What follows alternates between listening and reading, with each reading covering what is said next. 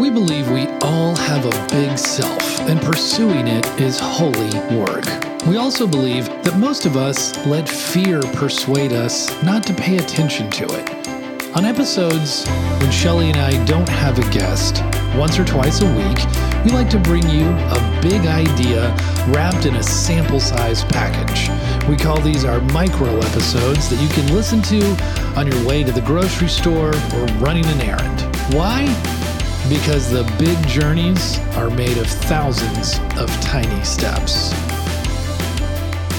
Welcome to another episode of The Big Self Show. I'm your host, Chad Prevost. Hello there. I'm Shelly Prevost. And today we are talking about, it sounds fancy, it really might not be that complicated, but Western science is finding a way to be able to research it, and so we're celebrating it.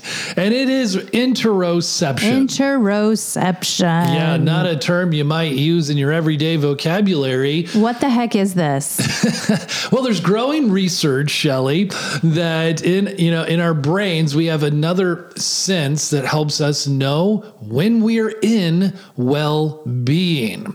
And basically, there's just, there's a growing body of research and evidence that there are signals sent from our internal organs to the brain constantly, and they play a major role in how we are able to regulate our emotions and to do things like fend off anxiety and depression.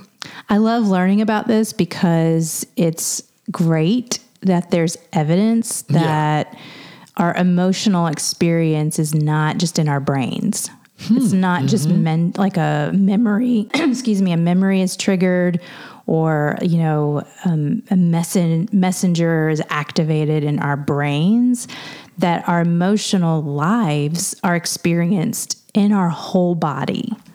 And yeah, to me, that's what interoception really is about. Right. And, why are we covering this? Well, we do talk a lot about self-awareness over the years we have, and certainly always emotional and psychological work, and sometimes even describing clinically what's going on in the body when stress events occur, like we just did very recently when Jonathan Fisher was on the show, and the cardiologist, and he was helping us have he really broke it down, if you haven't checked out that episode, of what's going on in the sympathetic nervous system when you're under stress, the parasympathetic when it's trying to relax your body, and then a number of levels, what's happening with the blood, how it impacts the heart. And I don't know that we're going to always be aware of what's going on in our organs. Okay. Yeah. That's where the interoception eludes me a little bit in how I'm understanding it from some of the reports and the data out there. But one thing I think you can do to test out, as an exercise, one thing you can do to test out, are you paying attention to just what's going on in your body that's not an emotion? And that would be are you aware of your heartbeat? Are you aware of how, if you stood still for a minute and you just paid attention to your heart beating, are you aware of it? Are you aware of your heart beating? That's just an exercise that some scientists say that they actually do with patients. And sometimes you can do it with some music pulsing, and you can compare the pulsing of the music to your heartbeat. That's a variation on the exercise. And apparently the results of what patients are aware of varies wildly. And there is this correlation between people being able to receive these interoceptive signals from in their bodies and how well they are then able to be aware of and process their emotions, which, as we're having this continued growing body of evidence, has a direct impact on your psychological health So I think it's really interesting that we tend to focus on outward facing sensations, like the five senses. And that tends to be what we think about with body awareness, right? For a lot of us. And then now we're starting to understand body awareness internally, which is the whole idea of interoception. And I think we focused primarily on breathing and heart rate. Like, I think people can kind of tune in to respiratory, to, heart rate, you kind of know those things. But then when you start looking at, okay, what is the stomach? Like, people talk about that gut feeling. What other sensations are happening internally? As someone who is pretty disconnected from my body, and have been for a very long time, I think that's one of the signs of burnout, or one of the symptoms, I guess, is one of the first things we do is begin to dissociate from our body's sensations and experiences. It's like we have to tune it out to keep going, because if we listen, then the body's going to start telling us to stop or slow down, and most of us don't want to do that.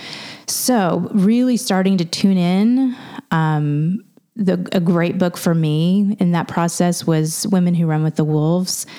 That really helped me reconnect to my body. And what is it communicating? What does it say? Not in a five senses kind of way, but in a much deeper felt sense kind of way. And I think that is the portal into emotions. When you can really understand, okay, I have tension over here, or I have pain in my chest right now, or there's something going on in my stomach, and really starting to use that cue to locate an emotion. For me, it's a lot around sadness or grief. I feel those things, especially as our children are all launching. I'm aware that I'm having a physical sensation, and it's attached to an emotion that I probably don't want to feel. It's pretty repressed. Mm-hmm. I would rather not feel it, but it's the body feels these things first, and then the emotion is accompanied by that. And so once you can really start to tune in to those body sensations, then not far behind, you're going to be able to track what those emotions are as well. So I love that. And so let's be clear why interoceptive awareness is important. And why we're gaining in continued neuroscience, where the ability to study the brain has been exploding as a point of reference for us to be able to study the rest of the body.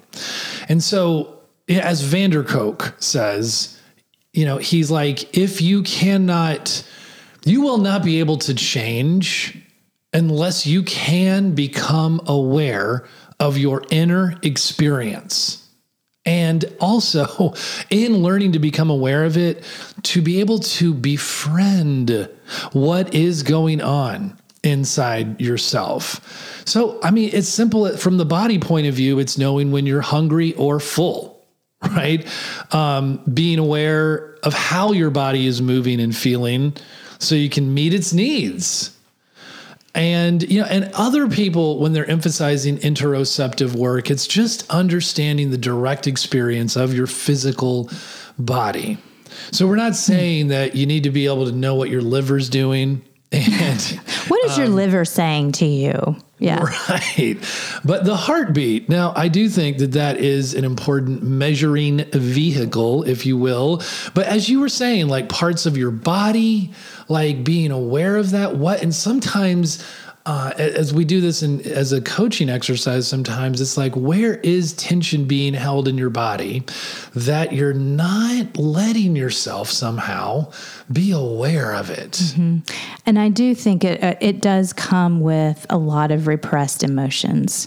That right. When we begin to feel we're conscious of tension in the body, usually there is some accompanying emotional experience that you're repressing. That's right. And because that's the next step, is what emotion, first thing that comes to mind, do you associate with the tension that you feel in your body? And usually that does unleash some talking points, some points of exploration. So this week, our son was home for Mother's Day, and he left Monday morning. And, every time he leaves, I I have a breakdown. And we immediately went to work out. And so, I was crying, and he knows to kind of let me be after our son leaves. And so I was having a moment, went into workout, and I was kind of crying. I don't even know if you knew that, through at least the first part of the workout. I did not know that. Yeah, I was crying silently to myself as I'm doing box jumps. And but I was it really, this would not have happened 5 years ago before I was in touch with my body. Oh, because twos do repress. Yes, but I was doing, whatever the workout was, and I was settling into, two things were happening. I was settling into a little bit of a deeper awareness of how sad I was feeling, but I also I used that to catapult me into a different way of thinking about what was happening. It wasn't, I wanted to get stuck in this, oh, my kids are growing and they don't need me. And, all the story, right, of the two, which needs to be needed. Yeah. And I could, because of my literally moving my body, I could move through the story a little bit. And I left much different than I went in there. And it wasn't just the physical exercise. I think that's a part of it. Right. And that's what we're going to get to with a couple of our takeaways. Yeah, but it did something emotional for me that I have never been able to connect ever before in my life. And so that, and having not read this, I didn't know about interoception on Monday. I hadn't even heard of the word, but there was something in that work, the movement moved my emotions as well. Wow, that's a really cool personal anecdote just happened. Our takeaways for you, if this isn't enough, this information, we have a couple of things, and you've probably heard them a million times, but now you know why you might want to do these practices. One is physical, regular workouts. But this is the why behind why it's so important to do the physical, regular workouts, other than hey, I want to increase my muscle mass or my bone density. It's because you're conditioning your body to, in fact, to be able to deal with and handle emotions and anxiety in a different way. Mm-hmm. So some of the researchers say that, for instance, your heart will race when you experience challenges, whether it's a physical challenge or an emotional one.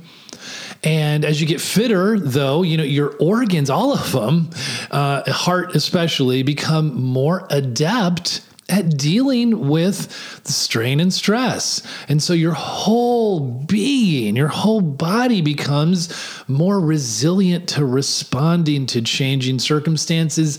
And as we talk about, just expect there to always be conflict, always be changing. It's a part of life. And the other one is mindfulness. So we all know about mindfulness. There's lots of different theories of thought around mindfulness, but there is, it is the capacity. It's almost like training yourself to slow down and pay attention.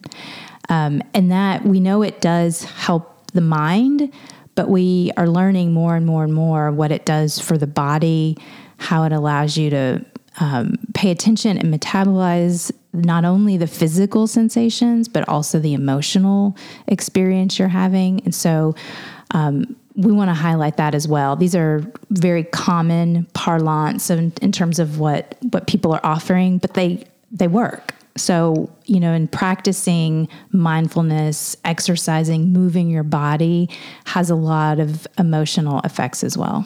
Yeah, so our takeaways are that there is this great value to physical and different kinds of mindfulness techniques, and they begin in the body that our culture probably overall ignores the most in terms of the intelligence that the body has. I would go as far to say too, I will say this, that you are not going to be at your peak performance in terms of emotional wellness unless you are also doing body work.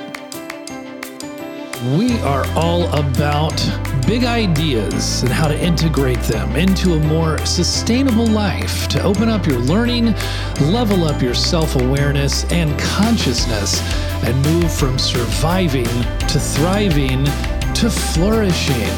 And you know where to find us at BigSelfSchool.com, where we offer one-to-one coaching as well as trainings and workshops for organizations big and small. Here's to seeing you on our next episode of The Big Self Show.